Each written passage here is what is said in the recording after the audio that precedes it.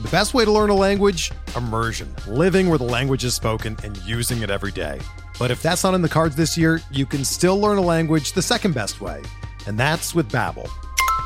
Be a better you in 2024 with Babbel, the science-backed language learning app that actually works. Don't pay hundreds of dollars for private tutors or waste hours on apps that don't really help you speak the language. Babbel's quick 10-minute lessons are handcrafted by over 200 language experts and help you start speaking a new language in as little as 3 weeks. Babbel's designed by real people for real conversations, and their tips and tools are approachable, accessible, rooted in real-life situations, and delivered with conversation-based teaching, so you're ready to practice what you've learned in the real world. Here's a special limited-time deal for our listeners. Right now, get up to 60% off your Babbel subscription at babbel.com/Blue Wire. That's 60% off at babbel.com/Blue Wire, spelled BABBEL.com/Blue Wire. Rules and restrictions apply. Before we get started with this episode of Bench with Bubba, I wanted to talk to you guys about the MLB Roto Baller Challenge, hosted by our friends at Fantrax on Fantrax.com. Fantrax is the most customizable free fantasy baseball platform in the industry, and that's why we're hosting over our 2022 Roto Baller Challenge over on Fantrax. If you want the greatest fantasy experiments, sign up for a free Roto Baller Challenge team today by going to rotoballer.com/challenge. All leagues are free to join, and you get to compete against Roto Baller writers and readers for a shot at $500 cash grand prize.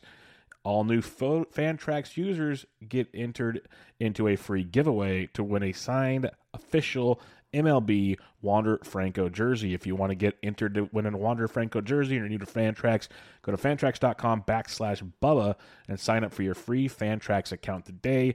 Once you have your Fantrax account, go to rotoballer.com/challenge to join the challenge league, but go to fantrax.com/Bubba to create your Fantrax account. Be entered to win a Wander Franco autographed jersey. But for now, welcome to Benched with Bubba.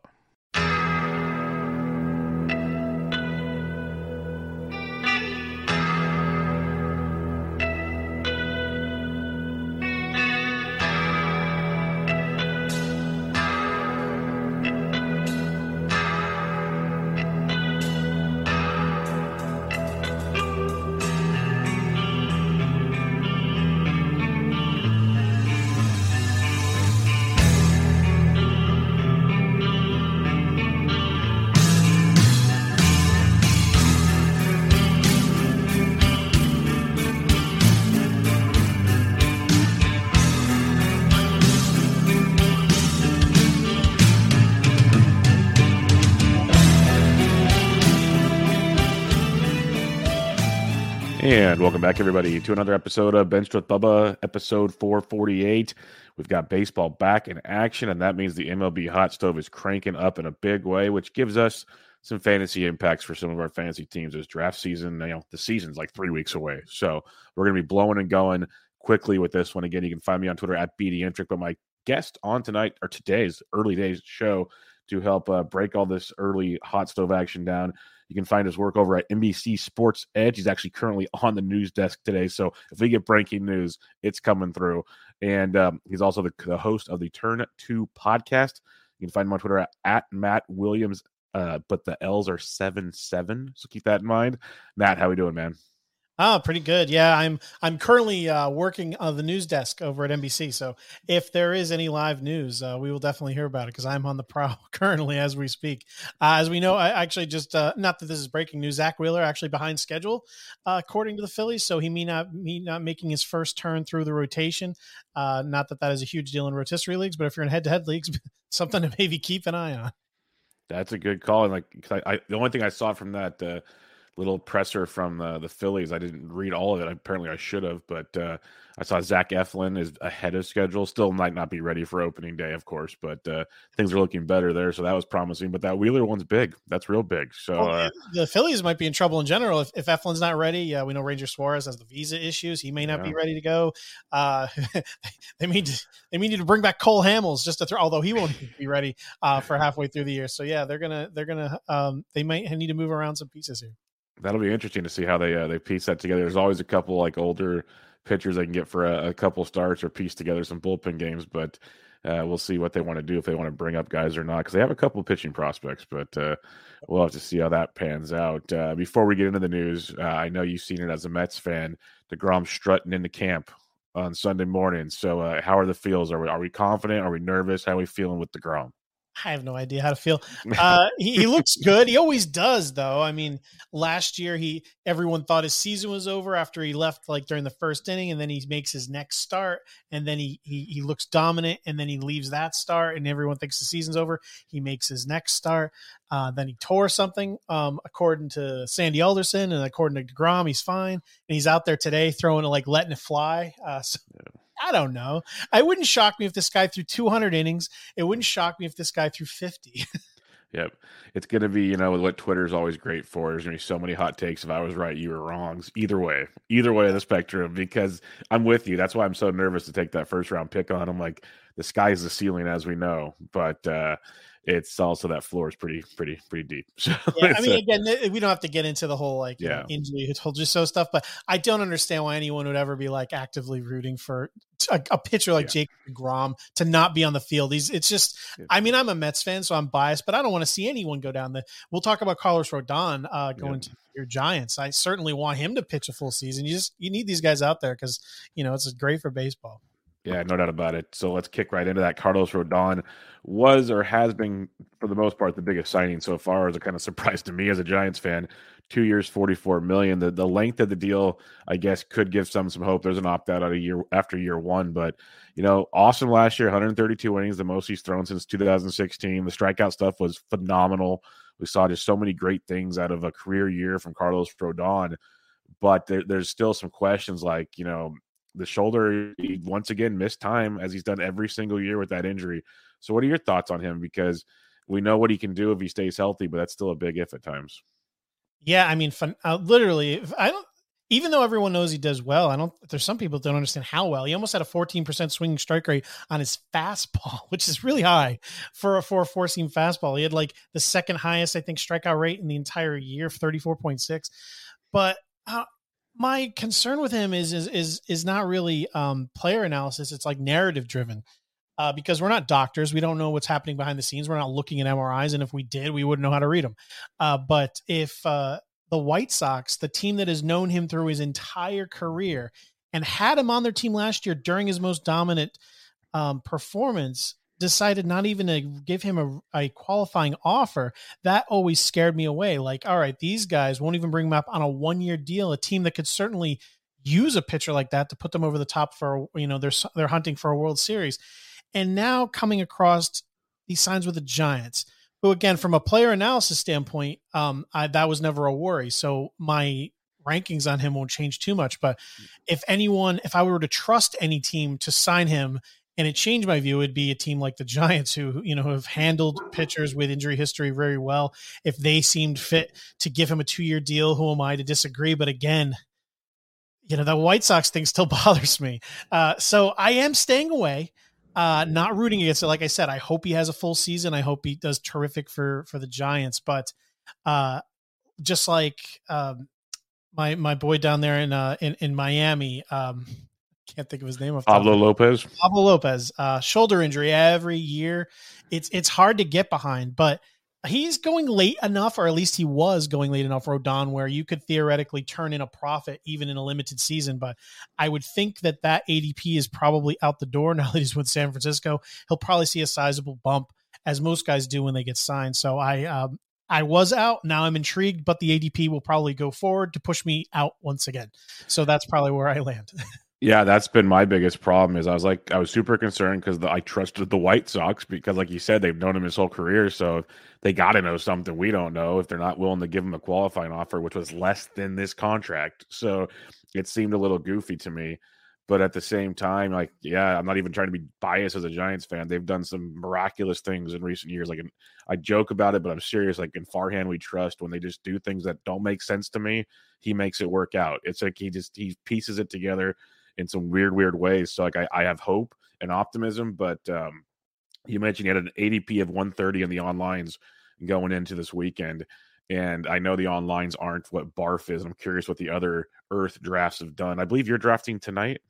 No, we're not turf, or is it the Turnpike League, which is New York and New Jersey. We don't draft until the 27th. So okay, so that'll be well really interesting. You get to get all the news, but yeah, last night there was definitely some aggressiveness. He went pick 81 in Barf, which shocked a lot of us. We didn't think it'd be that much of a jump, but like talking to Eno, who's obviously got his ear to the ground. He says you'll see a lot of what the Giants did last year, and it makes sense. If you look at the rotation, it's Webb who's got a shoulder issue. You got Wood who's always got injury issues. You got Disco who's got issues. You have Alex Cobb who could have a blister with a splitter in 2 seconds. It's a really good looking 1 through 5, but there's I'm concerned with so many of them. The Giants will do they'll be the Dodgers because that's what Farhan's doing. There will be so many random IL stints just to let them do their thing. And Eno said, just prepare for it. It's going to happen. That's why they're signing multiple minor league arms. They're looking at the Danny Duffys, the Matthew Boyds, not the world beaters, but guys that can come in and throw 3 stars or something. So that's what the Giants are doing. You got to prepare for it. But back to your Rodon point, I am kind of in your camp where it doesn't move the needle enough for me to be that aggressive on him, because where he's moving up in drafts is another realm of pitchers I like. So maybe I'll miss out on him, but it kind of is what it is. Another pitcher I am not drafting at all, but I guess it's a good feel-good story, is Clayton Kershaw is returning to the Dodgers on a 1-year deal. And I may be naive, but the injury he left with last year, not doing anything about it, coming back to the Dodgers, I'm quite concerned with that whole setup. So what's your thoughts on Kershaw back in LA?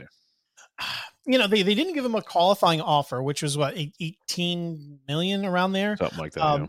And he ends up getting a $17 million offer, essentially, with incentives to do better. So they probably just wanted to wait and see how his elbow looked, and they with the lock and everything, they were given an extra amount of time because no one could negotiate with him. So I'm assuming they kind of just were happy enough with what they saw. So this is essentially a delayed qualifying offer where, it still can be a 1-year deal that doesn't hurt them if it doesn't pay off. But we know how great he can be. I mean, last year was the highest ERA of his career, and it was 3.55, which is a career year for most major leaguers. His FIP was still 3 even, xFIP 287. So he is great when he pitches. He missed the entire postseason with an elbow issue. I know there was a lot of people that feared he might need Tommy John surgery come the end of the year, but that doesn't look like it's going to happen. So, why don't we put it this way? I have a lot more interest in Carlos Rodon than I do at Clayton Kershaw. And I would be very surprised. I mean, let's just say the worst year of his career last year was 3.5 ERA, 5 ERA. I would bet a lot that this year is the worst year of his career coming up. So yeah, I mean, you can't make much into it where the Dodgers are happy enough to bring him back. It's a 1-year deal. They lost Max Scherzer. There's some question marks there with Trevor Bauer. So they probably just saw it as we'll take a shot. If it doesn't work out with the Dodgers, the money won't even hurt us. Yeah, they need depth is what this feels like to me. And his ADP pick 179 over the last couple of weeks. He's going around Marcus Stroman, Sonny Gray, another injury risk, Lance McCullers, which is interesting, Skubal, Wainwright. It's an interesting grouping there with Kershaw. Would you go Stroman or Kershaw? I mean, probably Stroman. Again, I like Kershaw, but I mean, I put very little chance that he is going to be pitching maybe even more than at maybe a half a season. He won't be quite himself. I'm not actually that huge on Stroman. I mean, I know he's added those extra pitches to his arsenal to give him a little more strikeout upside, but I mean, he's certainly proven over the last few years to be durable enough, even though he missed some of the 2020 season. But again, that could have been just by design. He's good enough out there, and he'll probably be out there for innings and a decent enough strikeout rate. So yeah, I'd go with Stroman. All right, the last one I'll give you here, because they're kind of obviously both injured, and they're going 2 picks apart: Kershaw or McCullers. Kershaw. McCullers is kind of a never. He's had nothing but bad news happen to him so far. Right now here. I mean, I would really, really want neither of them, but at least we have good news ish on Kershaw, and the fact that the Dodgers have decided to bring him back for a decent amount of money. So at least they feel it's a reasonable gamble. Whereas the Astros, we have no idea, because there's nothing that would obviously give us a hint to where he is right now. Definitely. All right, this one's for you, Matt. The floor is yours. Your Mets making a big splash. Like, I'm a big Chris Bassett fan. I understand all the concerns people have, the pitch mix, and he's quote unquote lucky with certain pitches and all this kind of stuff. I get it. There are concerns, but there's also he could just be a pitcher. We can accept that too. ERA below 4 for 4 straight years, below 3.15 for 3 out of 4. He's been darn impressive there. Decent strikeout rates. They've improved over the last couple of years, and he's going to get you deep into games, not super deep. He's going to give you 6 innings or more often than not, it feels like, with Chris Bassett, which is huge. So what are your thoughts here? Are you excited about this? Are you concerned about this? What are your thoughts? No, I love it. He was among the league leaders of pitchers that went into the 7th inning. Last year, his strikeout rate was like a career best, but he has been improving in that area over the last 3 seasons. He's actually been among the best pitchers in the league, low key. I think he has a top 10 ERA in baseball over the last 3 years. Not overwhelming stuff. Swinging strike rate, O-swing, nothing that you look there is eye popping.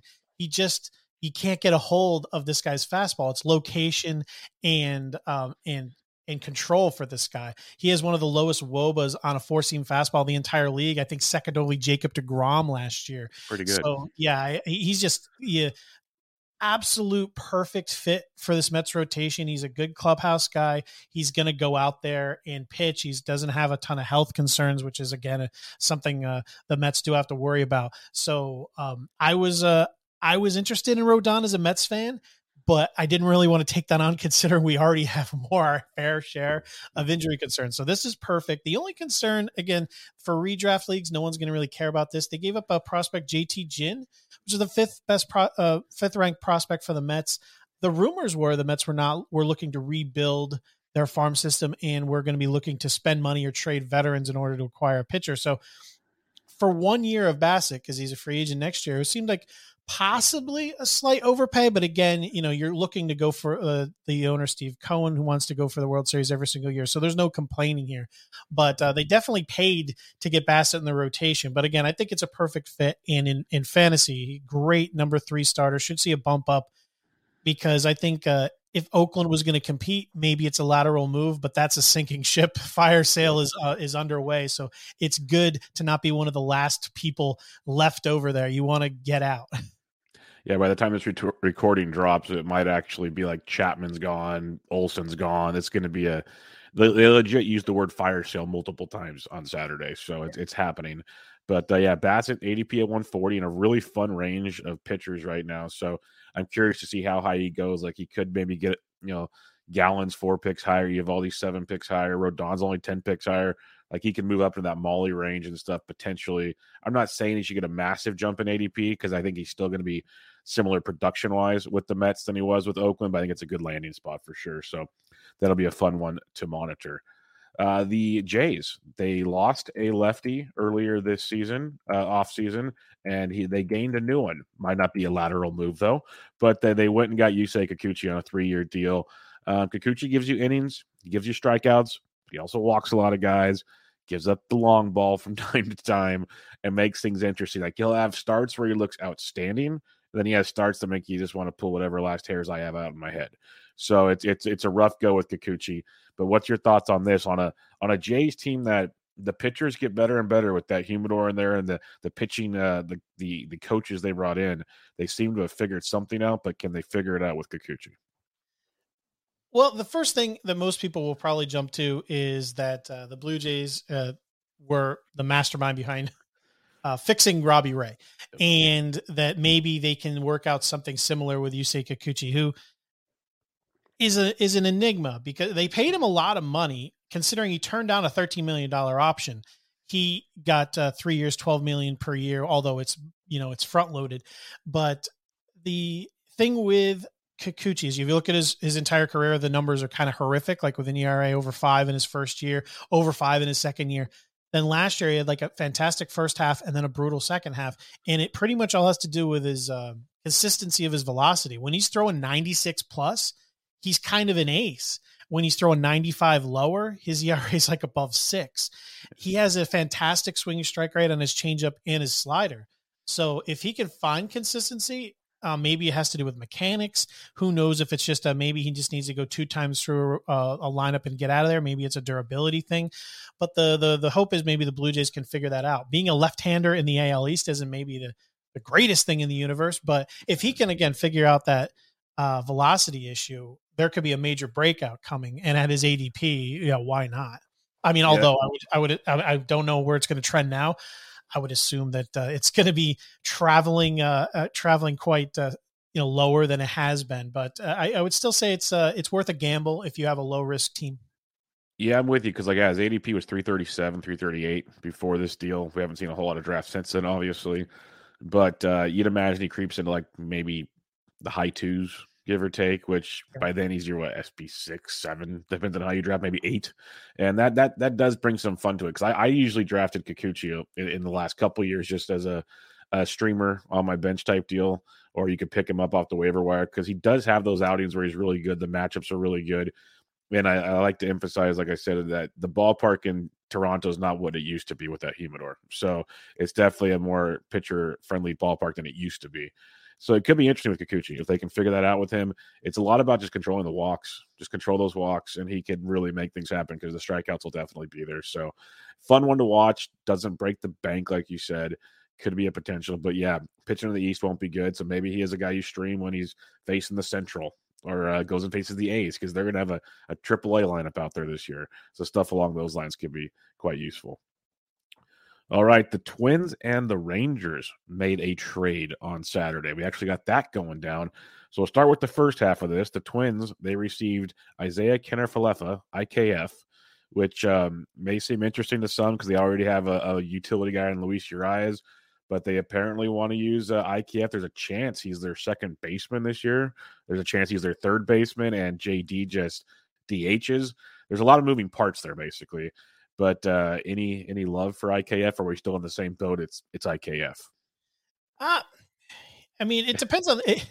Yeah, in Roto, in Roto, it's still stolen bases are a big thing. I don't know really what to make of him because he did bat like 280 in the second half. As much as badly as people say he performed, the power was completely gone. Not that he has much pop to begin with. He only stole 5 bases as opposed to 15 in the first half. But he's very versatile, which on a team with a ton of injury concerns, he's probably a good fit there. He's going to go in and play probably most days at shortstop, but he can move around if they need the help. So I think the at-bats will be there. He goes late enough in drafts, and I don't see his ADP changing much with this trade because with the injury to Josh Young, he was probably playing every day in Texas anyway. Twins is a little better situation for him, but the stolen bases are still stolen bases. So I would say there's still a use for him in fantasy, but he's an empty stolen base option like any other one at the back end of the draft. He's a desperation play. Yeah, that's kind of how I feel. Like he's probably a guy that you could leave on the waiver wire floor and pick up when you need him. I guess the flip side of that is they said in the press conference, it's like Yanni Hernandez, Andy Ibanez, Nick Solak, they'll kind of be the pieces for third base in Texas because they're not looking to spend because they say it is Josh Young's deal going forward and he's out for the year, but they want to keep it open for him when he comes back and he's hopefully healthy. Do you have interest in any of those guys? Like, did you be like in a 30-man league to make it of interest? Like we saw Solak at times be really good. So if he can play outfield third base and play more so every day, that could be interesting. But do you have interest in any of those options?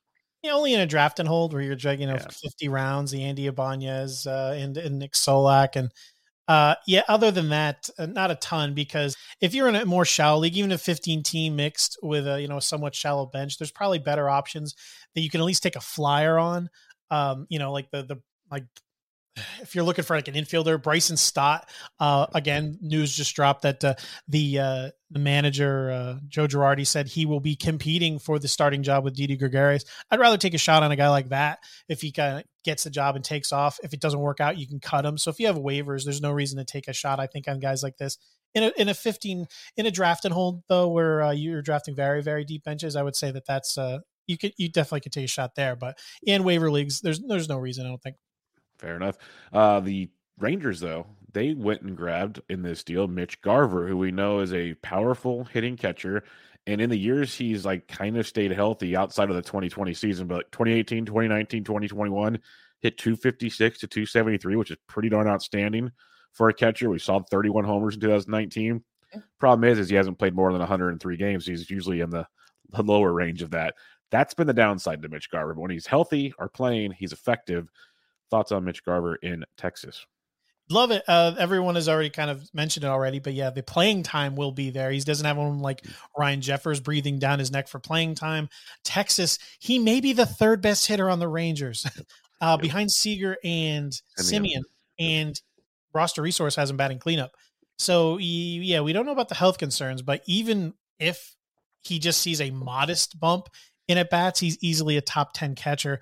The 31 home runs may look like a fluke to some in 2019, like happy fun ball stuff, but not really. If you look what he did last year and extrapolate it out, I mean, he had over a 17% barrel rate, like a 50%-ish hard hit rate. The power is very legitimate. So, yeah, at a position like catcher, he's an absolute steal. If you have drafted him already, probably. Going forward, I still don't see his ADP shifting much because he was appropriately being ranked. I think there was just a large gap in ADP. So I don't see him moving much further up in the actual catcher rankings themselves, just going a little earlier in drafts. But I still think it's a really good spot if you want to wait on catcher. I think he's clearly should be considered in that top tier where he wasn't. I think there was like a cutoff after like Contreras, Stevenson, Ruiz. And then there was most people consider there to be a shelf. I think Garver maybe jumps to the very back end of that shelf of catchers for me. Yeah, it'll be interesting too because he was going about the same time as Adley Rutschman, which we'll get to in a minute. That might change a little bit here, but yeah, you had the big five, and then you had another group of Contreras, Stevenson, Ruiz, and there's like a 40 pick drop to Garver, and then like a 20 pick drop to the next guy. So yeah, like you said, he's in that kind of tier of his own. It might get a little closer to the next guys, but I'm with you. I don't see everyone's kind of aggressive on that early set of catchers, and then there's like, well, wait.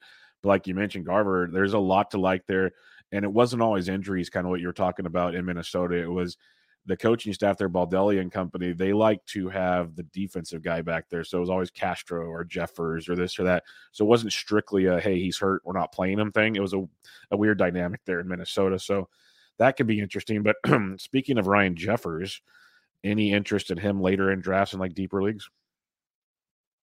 Yeah, in deep formats, again, this isn't a mixed league thing. In a two-catcher format, sure. He struggled pretty mightily last year in his rookie year, although he had a cup of coffee in 2020 where he didn't look bad, but last year he had like near a 40% strikeout rate. But great defensive catcher, which should keep him on the field.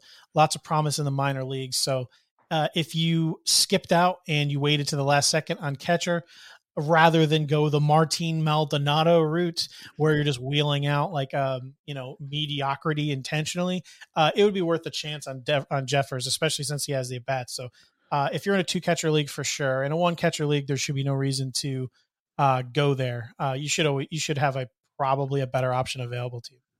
I'd hope so in a one-catcher league for sure. I'm with you there. The White Sox, they made a couple splashes, so we'll start with the first one, a super utility player that I love in fantasy because he's like second base, third base, outfield, just does everything for your roster. And if you're in draft and holds, you were just hoping he lands somewhere where he'd get playing time.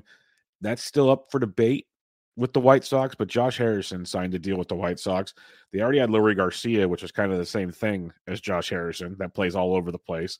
So it'll be interesting to see how that pans out because I love Josh Harrison. I love the flexibility. If he plays enough, he's a double-digit homer, double-digit stolen base guy with a decent batting average. Again, depends on the playing time. And in daily formats, that's cool. In weekly formats like NFBC, that could be a challenge at times to get those at-bats you're trying to accumulate. But it's a great team to play on, a great offense to play on. Playing time could be the concern. So what's your thoughts on Josh Harrison? Are you good with this move? Does it make you want to move him up in drafts? Or are you still kind of like, I don't know where the consistent playing time's coming from? No, I actually was already heavily kind of invested in him in at least the draft and hold the deep formats because I actually had always assumed he's probably going back to Oakland. That's what I thought too. It made sense. Yeah. He maybe even have batted third there by the time they were done gutting this thing. But, as far as most beat writers and the radio in Chicago is concerned, they seem to be indicating that Chicago plans for Harrison to play as their everyday second baseman for the most part. That'd be outstanding. being sprinkled out. He's not in any kind of a platoon. So yeah, that would be terrific. I mean, even batting lower in the lineup, if you're in there mostly every day for Chicago, that is just a great run scoring machine. And he is versatile enough to move around as well to stay in the lineup even more. So yeah, it's a good spot for him, even though you can easily see them upgrading over him. I don't think there's a reason to. I mean, I think they signed him as a nice, inexpensive and versatile option for their team, and they plan on starting him. So yeah, I would move him up because position eligibility is nice. He gives you a little pop, a little speed. He's a great guy to fill out any team with. Perfect for your bench. And pretty much any format, to be honest, 12 team, 15 team draft, anything. I think he is a solid guy to draft because he'll be able to help your team across pretty much any format. Team Josh Harrison here. I like that. I like the sounds of that because I like him too. It was funny. I had him in my queue at Barf, and then I was 2 picks away when the news dropped. But the guys that were ahead of me weren't paying attention because I was not drinking during the draft because I had to drive almost 3 hours home. But the guys staying close by were, and they weren't paying attention. So like it was me, Toby, and Eno in a corner checking breaking news, and it was just like, yep, I'm going to take him with my next pick. Click. I was very happy with that one. So we'll see if it pans out. The White Sox made another move, not super fantasy relevant unless you're in a saves and holds league, which would be very fantasy relevant. Joe Kelly goes to just make that bullpen even scarier. I guess the question is, A, yes, he's probably good in a saves and holds, of course. But B, the news that came out after this move from Tony La Russa says they don't plan on trading Craig Kimbrel, which to me is hilarious. But what's your thoughts on this White Sox bullpen with Kelly joining the mix?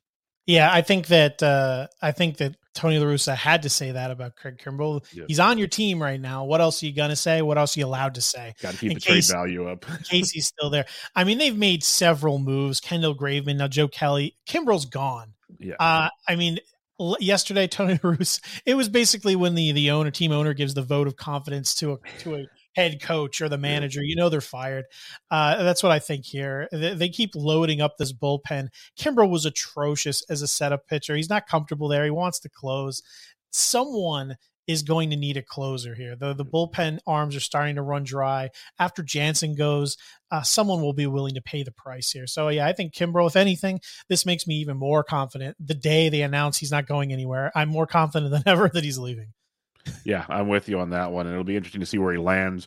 Have you been drafting Kimbrel at all, assuming he's going to be a closer? Because sadly enough, I've kind of avoided it, even though I'm on the same realization he should be a closer somewhere.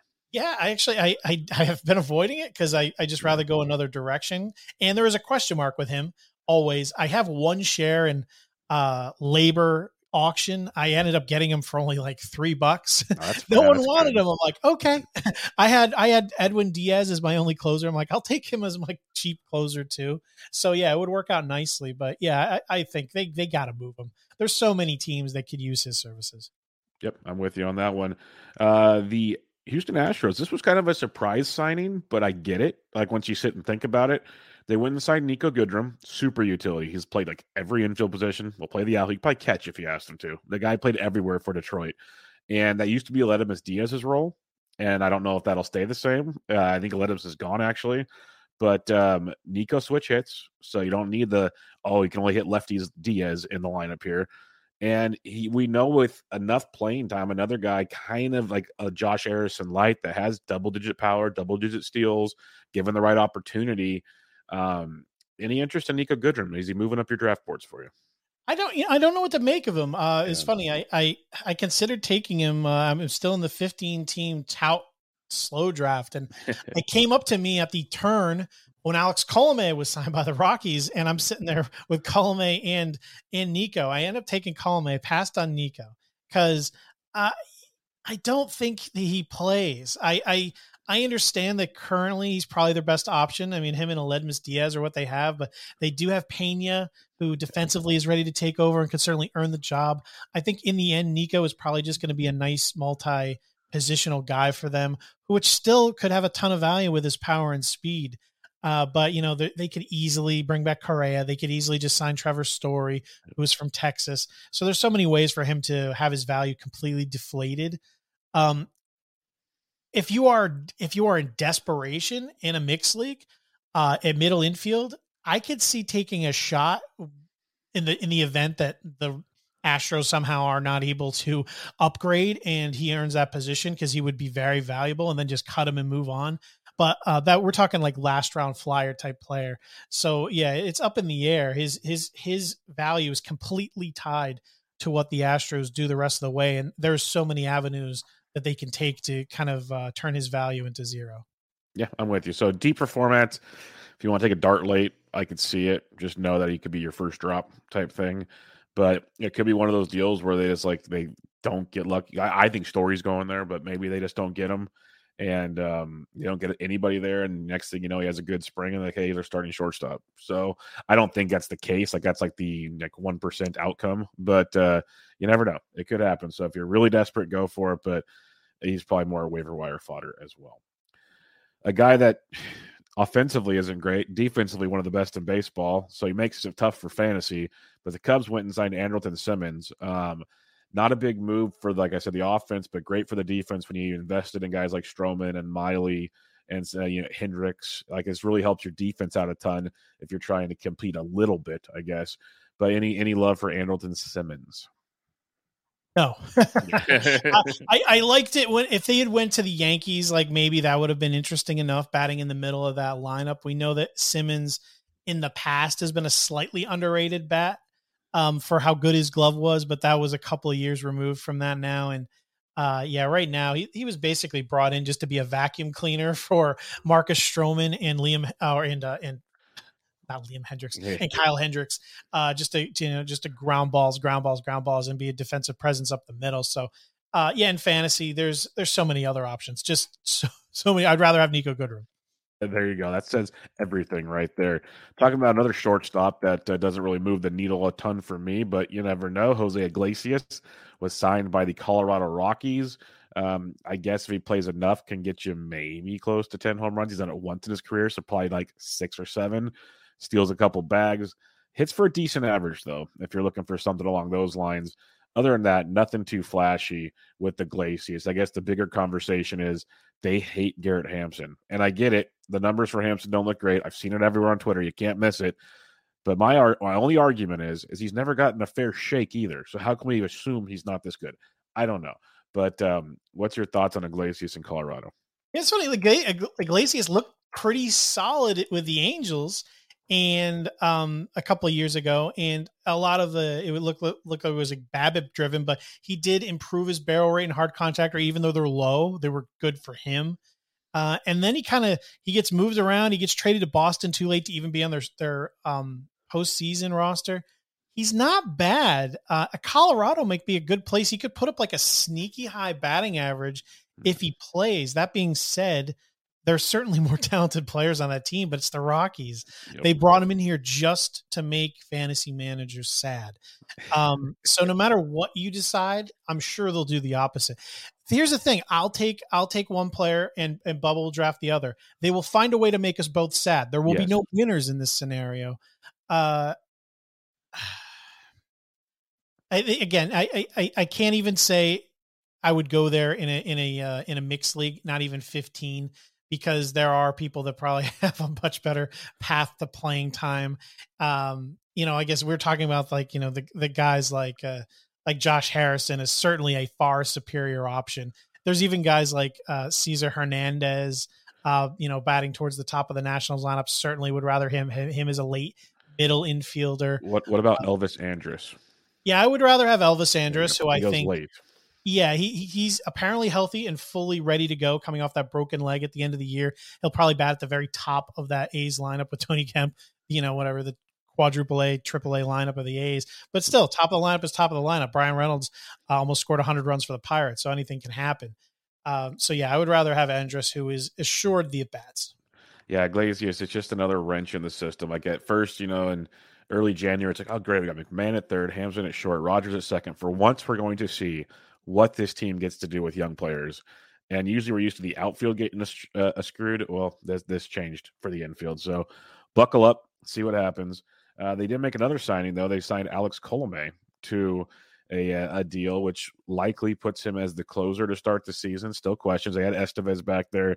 They've had Bard in the past. They've moved pieces. We know it can be ugly, but saves are saves, Matt. And any interest in a guy like Colomé, who when I drafted him, it was 2 hours before he was signed. I was hoping for a better landing spot. Let's put it that way. Yeah, we were talking about this before. You had drafted him at the end of Barf, and the signing comes out, and I'm like all over Twitter going, "Don't draft this guy unless you're desperate for saves." And then I mentioned the Towers draft and hold 50 rounds. I have Lucas Sims, who there's contradicting reports out earlier in the day that he may have some elbow trouble. He says he doesn't. The Reds say he may. So I'm sitting there with him as my closer too. I'm like, all right, Alex Colomé, I'm on the clock, and he just signed. So I took him. He's going to close. I mean, there's no way Estevez is closing. It's going to be the Colomé show. And he's been working harder to be more of a ground ball pitcher, and God knows he'll need that in Coors Field. You're going to get blowups here. There are worse options to close. I mean, everyone is putting so much of their their draft capital into the Barlows. I don't think that they are significantly a better bet to turn in higher production than Colomé is this year. Colomé could certainly have worse blowups, but yeah, I think Colomé, if you just need saves, like you said, and everyone says saves are saves, it could get rocky. You don't want to make sure you're relying on him entirely, but he is certainly someone who needs to be drafted in every format. I mean, rotisserie and points leagues, obviously, no. Yeah, no, I'm 100% with you. That's why I wasn't the biggest Estevez guy, but I know I have some drafts on hold shares of him because he was super late, just because there's weeks where saves are saves. You're just going to go for it. You can't predict when the blowups happen because a lot of these closers there's a reason why so many are pushed up early, because there's either uncertainty or just not great closers. So I'll take my chances with Colomé, who, as bad as people say he was, he had like a 3.09 ERA the last 3 years, and he's racked up a ton of saves. So he's showing the goods. I'll take my chances with Colomé and see what happens. The Nationals went and signed Steve Cishek. I wasn't overly concerned with it. I got Deadpool hitter Rob DiPietro and Vlad going back and forth about this could hurt Rainey and Finnegan. Maybe it could. I didn't think of it that much in the first glance. I still think it's a Rainey or Finnegan thing, but Cishek's there. So any thoughts on this Nats bullpen? Not really. I had no interest anyway between Rainey and Finnegan, and now you bring in someone with legitimate closing experience.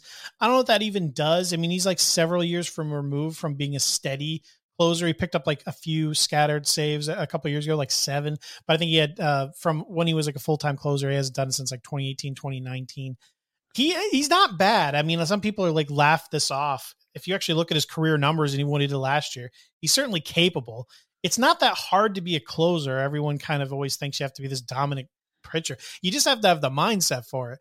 I mean, all you need to go out and do, remember, the best hitters in the world fail 70% of the time. So all you got to do is go out there and throw the ball over the plate. So he can get the job done. If he claims the position, he should be fairly valuable in rotisserie formats. Again, I mentioned the Barlows. If Cishek was named the closer, like by the manager, he immediately should be drafted in front of the Barlows, who are going decently early in rotisserie drafts. So, as much of a joke as this is, I want none of them unless one of them is named the closer. And if they are named the closer, that has value. And I would say the one I'd have the most interest in if they were named is Cishek, because I've seen him do it. And I think that I think that he has a decent enough chance to get through the season as the guy. He's certainly not the most talented. He could be supplanted if someone is just pitching better, which is certainly the case here. But, people are paying top dollar for Mark Melancon, and basically Cishek, if named the closer, would be a dollar store version of Melancon. So it's not as bad of a proposition I think people are making out to be. He's certainly not a target of mine, but he is someone that you shouldn't laugh it off if this is a legitimate thing. No, definitely true. Like I said, I didn't think of it at first. I thought I was like, just another guy. But then seeing guys talk about it opened my eyes more to like, he's certainly just another guy. But your points about the experience and this and that, it does make a point. But like you also said, is I wouldn't draft any of them until we get some certainty on this one and go that direction. Unless like you're in a draft and hold and you want your darts. The Orioles, they signed Robinson Chirinos to a deal, which now they have Chirinos and Nottingham on the roster. And if anything, the panic that set in for many is, does this mean Adley Rutschman is pushed back? And as much as they wanted to change service time manipulation in the CBA, this could be a chance for service time manipulation with Adley Rutschman. So what's your thoughts on, I guess more importantly, what's your thoughts on Adley Rutschman's stock going into draft season? I'm always of the opinion that the CBA has done nothing necessarily to force teams to put prospects on the team. Apparently, if they're on your team opening day and they win Rookie of the Year, you get like up to 3 draft picks, which seems crazy. But I don't know how teams are going to handle that yet. The one thing for sure is the Orioles can finish in last place without Adley Rutschman. Yep. So I think they made this signing in order to give themselves the flexibility to do just that. He will be up at some point, but most catchers outside of like JT Realmuto struggle. Look at Ryan Jeffers, we were talking about earlier, 40% strikeout rate almost. Rutschman, obviously, way above him. I'm not trying to compare the two. But most catchers do struggle early, even if they do come up. So if you tie that into the Orioles probably keeping him down, I'm not really interested in drafting him at all. He's not someone you can keep tabs on and pick him up later because someone's going to draft him. There'll always be someone who's really high on him because of his upside and his pedigree. But I won't be one of them. It's catcher. I would rather just draft Omar Narvaez and roll with him later in the draft, someone like that, than take an earlier draft pick on a guy like Rutschman, who I'm not sure when he'll be up and if he's up, if he'll even be effective. Come when the end of the year. So yeah, rookie catchers are usually a pass for me, and especially ones that come with a higher price tag. Yeah, I'm with you. I have 0 shares. I've just been concerned of how it's all going to play out in Baltimore, and it's starting to play out that way. So we'll see how that one continues to go. Angels re-signed Kurt Suzuki. Are you concerned at all for Max Stassi besides his own personal health? Nah, not really. Okay. I think that he won't have full-time at-bats like an elite catcher, Stassi, and Suzuki is brought in for someone who's going to play. He's certainly going to play, but Stassi is still the guy there, and I think where he's going at the very end of drafts as a last resort catcher, or definitely a solid option in 2 catcher leagues for your second catcher, that's perfectly fine. So Suzuki doesn't scare me away. No matter who the other catcher was, Stassi was always going to get some time off. They just have a better option there now. So I don't think much has changed. No doubt about it. I'm with you there. Phillies, they went and signed Jeurys Familia. Not the biggest move for fantasy, but what it did do is when they talked about Familia, and they didn't talk about how they overpaid for him, but we'll leave that to the side. But they did basically say that Corey Knebel is their anointed closer going into the season. Now, that can still change. Lots can change. But they did say that, which was kind of the argument for a lot of drafters. Like, do you take the chance early because they're going to go grab a Kimbrel or something? Well, now it looks like it's his job. So are you on board with Corey Knebel as an earlier pick like he has been going now? See, here's the thing. I don't believe them that they necessarily won't acquire another closer. They just signed Jeurys Familia, who has decent experience in that area. I mean, he's basically a mirror image of Hector Neris in the terms of he can be dominant, but then he can also blow up. Knebel hasn't pitched a ton in recent years. The workload's going to be an issue there. So at minimum, I can't see him being a full-time closer in terms of a guy who goes, back to back constantly and gives you that full run. So I think at minimum, he's going to have like a buddy. They're going to have a buddy system in the 9th inning. And until I see Craig Kimbrel on another team, Kenley Jansen on another team, there's so many other guys still available. I mean, they can even bring back their good buddy Anderson, Ian Anderson, or not Ian Anderson. Ian Kennedy. There's a lot of different ways to go. I think Knebel at his current price still isn't being drafted maybe out of my range because I think that he is still very talented. But I think now that this quote has come out, maybe he'll be being drafted a little too high. So, I'm fine with it. I'm probably not going to be aiming this direction because I still don't trust it. His workload is I mentioned this earlier. It's his workload. I can't see being what you want it to be out of a top closer, and he'll be getting tons of days off. And I don't think the return on investment will maybe be there. All right, and I agree with pretty much all that because I've been avoiding him. So I'm concerned about the actual workload as well. But it is funny when you look at his ADP around 185, going 7 picks earlier at 178. Blake Trinan, who technically doesn't have a job yet. You have Scott Barlow, who we talked about, like he's got the job, but how secure is it at 177? And then you got a couple like David Bednar's going 20 picks later at Pittsburgh. It's an interesting range for closers, that's for sure. So we'll have to wait and see where Knabel's ADP goes with this quote unquote anointed closer tag that got thrown out there on a late Saturday or Sunday morning, whenever that quote was thrown out. Random breaking news before we move on is the according to Lindsay Adler, league sources confirmed that the IL are moving back to 15 days instead of 10. So we should see a little less of this nonsensical fake IL stints. This should curb that a little bit. Let's hope so, because that did, once we saw that 10 days, it became a joke. But we'll see. We'll see for sure. So that's a good move. That's a good move. The players must have wanted that, which is interesting because, or maybe not. I don't know. That's an interesting move. I wonder how that was up for debate, but some other things weren't. That'll be really interesting because I'm still blown away they didn't decide on a baseball that they're going to use. Like, out of all the talk, that was never decided upon. They've decided to mess with everybody. That's what they've decided to do. Pretty much. I mean, they talked about doing that with a pre-tack ball, right? Which I think is a great idea if they can pull it off. Yeah, I mean, they do it. They do it over in Japan. Yu Darvish apparently had a whole bunch of balls he was showing around his Padres teammates. They all loved it. Seems like a great option. So, I mean, I would think they'd settle on that. But yeah, I'm stunned that they didn't settle that already. It's crazy. Like, they don't have a lot of time to go. You think they'd have those balls ready to go? They'd be passing them out to everybody, and they'd be using them today. Yeah, they use them in the Olympics. Joe Ryan like just raved over them. Said it was the best thing he's ever used. So yeah, it makes no sense at all. The last kind of piece of news I have here, besides some rumors, we'll speculate on.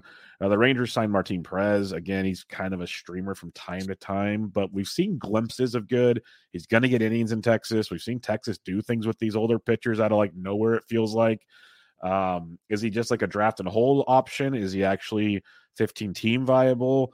Or is it just like a waiver wire fodder?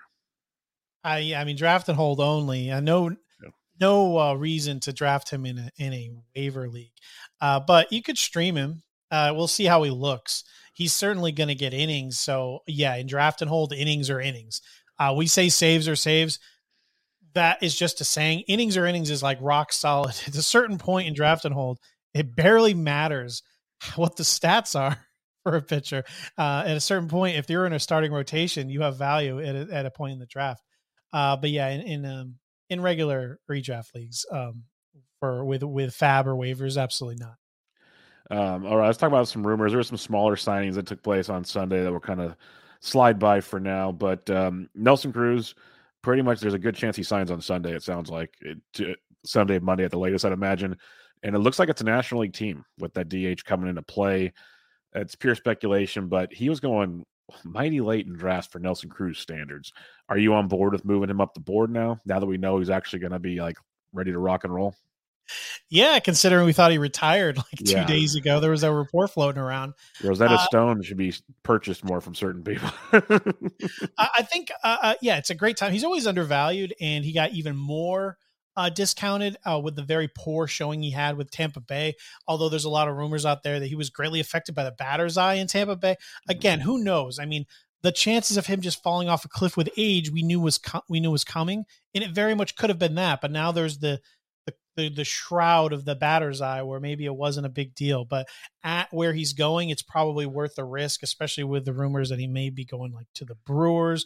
Which would be awesome. You know, that would be such a great spot for him. So, I think that he played so well in the first half that I think that the batter's eye and the being uncomfortable, all that kind of makes sense because the age cliff comes for everyone.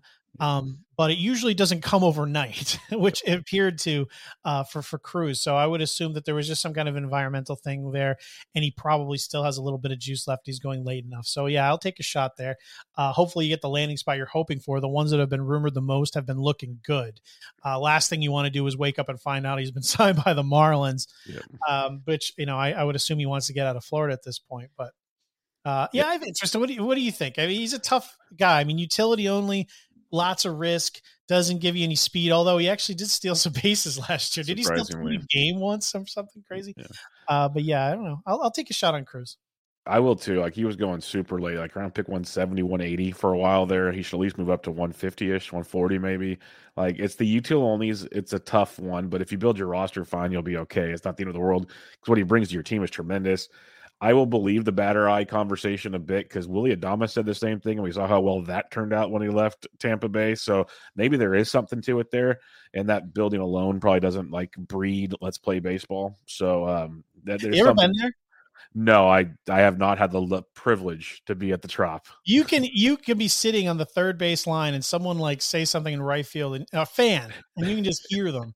Someone was like ragging on I went a long time ago. Eric Hinsky was like catching and for like the Blue Jays or like, I think, and someone was just like screaming at him from the upper deck, and you could just hear him like he was in your ear. I felt bad for Hinsky because everyone heard this, and it's such a weird ballpark. It's such a weird surrounding. That's funny. Yeah, no, it's something else. That's for sure. I wanted to throw this one in here because there's been kind of like some rumblings about it, but as the Mets guy, and I know you're a Conforto fan, there's rumors like Colorado and then who knows where else. What are your thoughts on Conforto? Are you drafting him assuming he's going to be landing somewhere that you're going to want to roster him, or are you kind of just curious right now? No, I've been drafting him. He had a lot. He certainly had a high BABIP driven batting average in 2020, but last year is certainly not who he is. He has a decent track record now of being around a 30 homer bat with a decent enough batting average right now, where last year he was dealing with soft tissue injuries basically the entire year. The shift got him a little heavier than it did before. Again, they don't shift on him much because he can hit to different parts of the ballpark, especially in 2020. He started going the other way a lot. They only shift on him like 60% of the time. It's not one of those crazy ones, but I think he's due to regress back a little more in the positive direction. I always assumed he would go to like the Phillies or the Reds or some place on a 1-year deal to like maybe reinvigorate his value. There was rumors to go to Miami. That would suck again, but there's plenty of decent landing spots out there. And then you hear Colorado, which I think it's misleading. Everyone's like, Kyle Schwarber, go to Colorado. It's not going to boost the home runs for guys like this.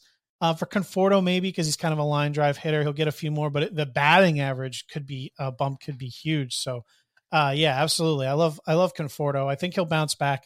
Hopefully he'll get himself a nice landing spot. There was rumors originally that he might even go back to the Mets. I don't know why that would ever occur. They've since been, I think they said they weren't as interested. So yeah, I think he'll end up maybe signing a very short-term deal, probably 1 year with in a nice hitting environment to boost his value. In Colorado, Philadelphia, all those teams like that make some sense. Yeah, he's got an ADP around 194. We know the dude's got some legit power. If he can get for an average in a good environment, like you said, it'd probably a good run scoring environment to pad the stats. It's intriguing. The more I started to look into him, that he could be one of those.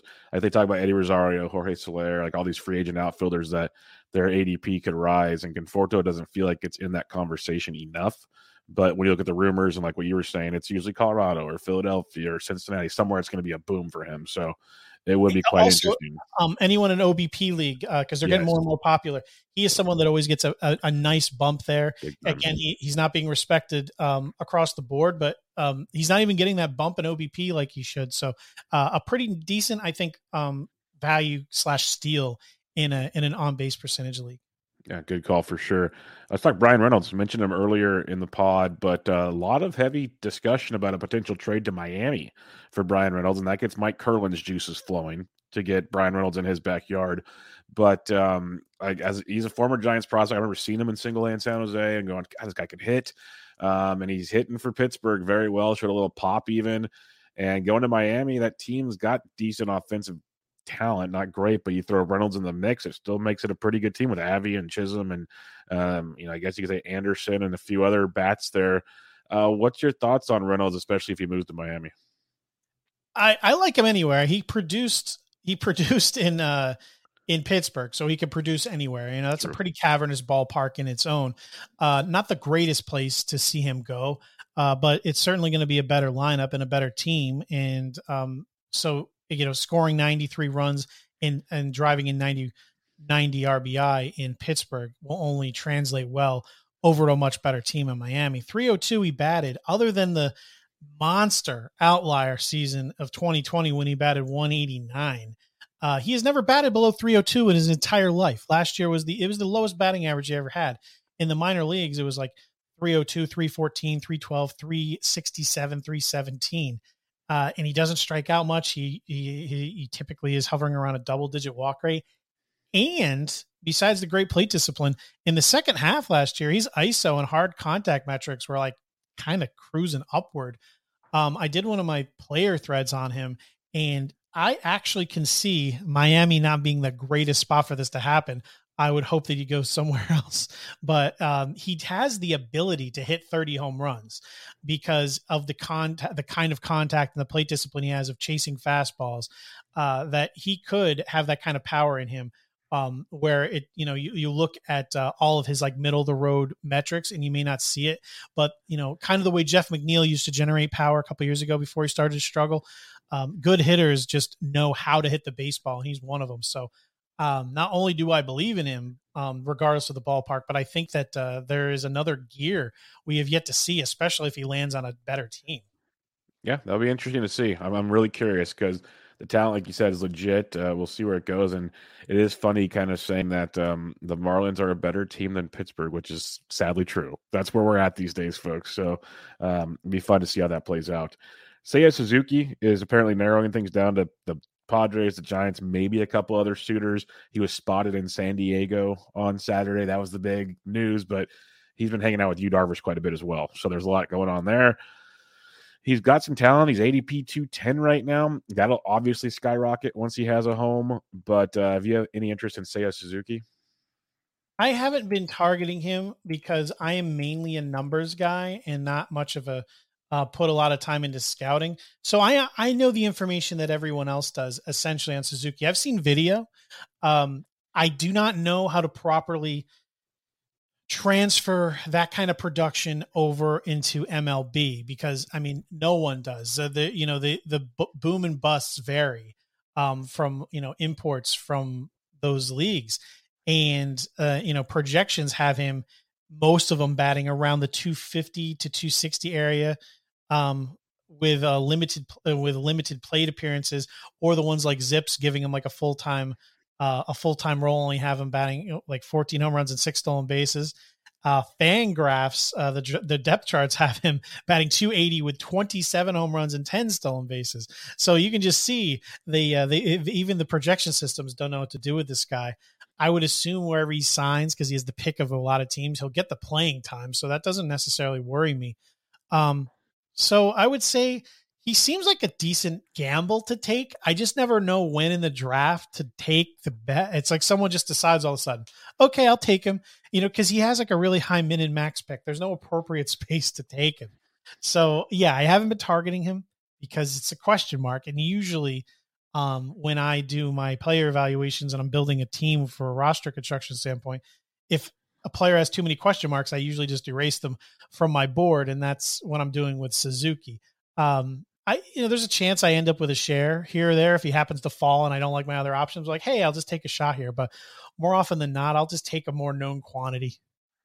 No, that's fine. That's totally get it. I think I have like a couple maybe shares of him in draft and hold leagues, but I haven't been like going out of my way to go draft him like I know other people are, because that's been the biggest thing, is transferring the Japanese success to the bigs. Not many have done it outside of Ichiro Suzuki. So it's like, it's very tough. This guy, Seiya's young.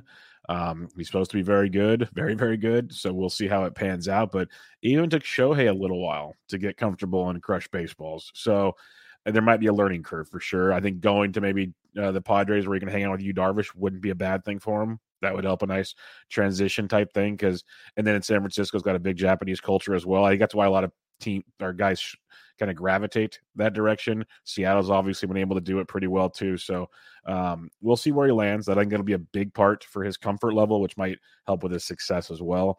But that's a lot of speculation, of course. We'll have to see how all that plays out. Don't sign in San Diego, man. Look what Because they did the Hey Sung Kim. It's all a lie. They promise you playing time, and then they sit you on the bench. Exactly. Yeah. Well, you look at that team. They got Will Myers and Grisham, and they could play a bunch of people in that outfield still. So yeah, they got a lot of pieces in play there. But they're also rumored to be looking to trade some catchers and whatnot. So we'll see how that pans out. Rumors are Chapman and Olsen could be traded soon. They might trade more guys in Oakland. I didn't really put it specifically on the outline, but when you go on Roster Resource, it was a fun exercise last night trying to figure this out. There's a lot of openings potentially in this roster. Are they great openings? No, like, Tony Kemp out there. Seth Brown might get some more love. Chad Pinder's going to get a bump. Maybe Eric Thames gets a chance. Are you interested in any of these potential guys that might benefit from the A's just gutting their roster? Because they're going to get playing time. So it's going to be interesting. Yeah, I don't know. I already talked about we thought Josh Harrison would be going back to absorb a lot of these at bats, and that's not the case. So now I'm looking at guys like Nick Allen to be brought up from AAA. He did fairly well. He as decent speed guy. He gives a little bit of pop, but again, there's not a lot of data there. He had 151 plate appearances in AAA.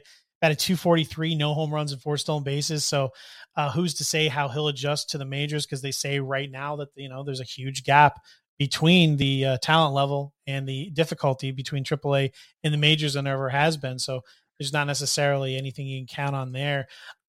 With everyone leaving in the kind of the DH spot, maybe being a little more open, I'm interested in a guy like Seth Brown, who has been more of a platoon bat, who I think they may have to lean on more, who has like a ton of power, who can hit 30 plus home runs easily. I think if they give him the opportunity to be out there on an everyday basis. So I think that maybe a person like him, Chad Pinder, he can move around.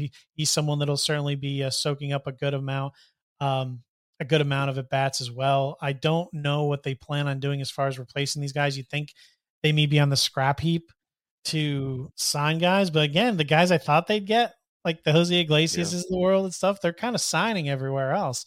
So yeah, it's possible. What you see is what you get. I mean, they signed Eric Timms. Maybe he's starting every day for these guys. Who knows? Yeah, people made fun of me when I tweeted that out. I was half joking as well, but like, oh, he's not. I'm like, the A's are going to open up roster spots, guys. Like, this is happening. Expect it. Oh yeah, Tim's. I mean, I would expect him to be on the major league roster for sure. But yeah, Tony Kemp. I've been talking him up a while. There's some very smart guys, especially people like Scott Genstead over on the RotoWire podcast. He's an A's fan. He does not like Tony Kemp because he watches him on a daily basis. He says he has like less power than like a plastic fork, but he has like over a 90% Z contact rate for his entire career, and he has an amazing plate discipline, and he's going to bat probably lead off for a major league team, and he's got some speed. Sign me up for that. I said he's second base outfield eligible too. He gets multi positions. Said Brian Reynolds 90-90 for the Pirates. If you're batting at the top of a major league lineup, you are valuable. So yeah, Kemp doesn't need to be a superhero. He just needs to play. Yeah, Tony Kemp was a guy I was taking in a lot of draft and holds. I think he's a great value for what he was doing in that team. Just for, like you said, he's going to get playing time. He's going to play. They have no reason not to. I think they even gave him a little extension or something. Like they're going to keep him out there. The fun debate's like Tony Kemp versus Cesar Hernandez, because Kemp will steal more, Hernandez probably more power. Like, which one do you go with? What the hell happened to Cesar Hernandez, by the way? Steals every year of his career. Yeah. Great option. Goes to Cleveland, 0. But then power everywhere. What the heck happened? Yeah. It makes no sense. Cleveland just trying to ruin people's souls one player at a time. That's what they do so well. But on that note, Matt, I think we'll wrap it up. There's going to be a lot more action. We still have the Freemans and the Correas, and there's so many guys out there to sign. Probably some more trades. The A's are going to sign a bunch of scrubs that are actually going to have fantasy relevance because they're going to have to fill out a rotation. It's going to be an interesting few weeks here as we get spring training games starting up next week, which will be a lot of fun. Baseball's less than a month away. Like it's like 3 weeks away now. So it's going to be blowing and going. Hopefully your Tout Wars draft ends in time, because I heard that's been fun. But final thoughts as we have like our first weekend of news and baseball's back.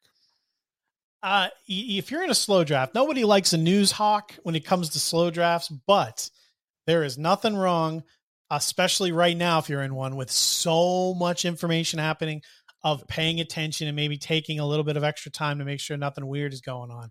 I'm not talking about, look, you don't want to wait around for an injury, but you do want to wait around for like little pieces of information. That's going to be happening right now.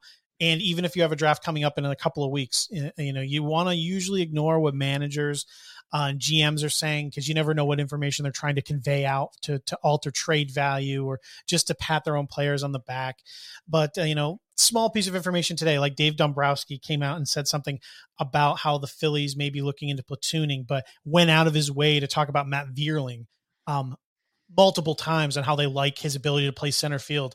You look into that and you're like, okay, no matter what they do, it seems like they're probably looking to get this guy involved. He's a kind of a sleeper for a lot of sharp players out there. Little things like that, just try to read between the lines here, because there's a lot of free information to be had, even though some things don't look obvious. So just keep your ears and eyes open. There'll be a lot of moving parts here, especially obviously in bullpens, but, it's a fun time. There's so many videos being posted this morning of your favorite players showing up. We saw this one of Starling Marte jumping in a bullpen cart heading into spring training. It's very cool. So everyone, put a smile on your face. Baseball's back. It is definitely back, and we're going to have a lot more content coming from me and from Matt, as Matt's got the Turn 2 podcast cranking up over there and all his work over at NBC Sports Edge. So make sure you follow him on the old Twitter there at Matt Williams. That's Matt, MATTWI77. IAMS. And Matt, as always, thanks for joining me, my friend. Oh, thanks for having me on. No problem. This is Bench with Bubba, episode 448. Catch you guys next time.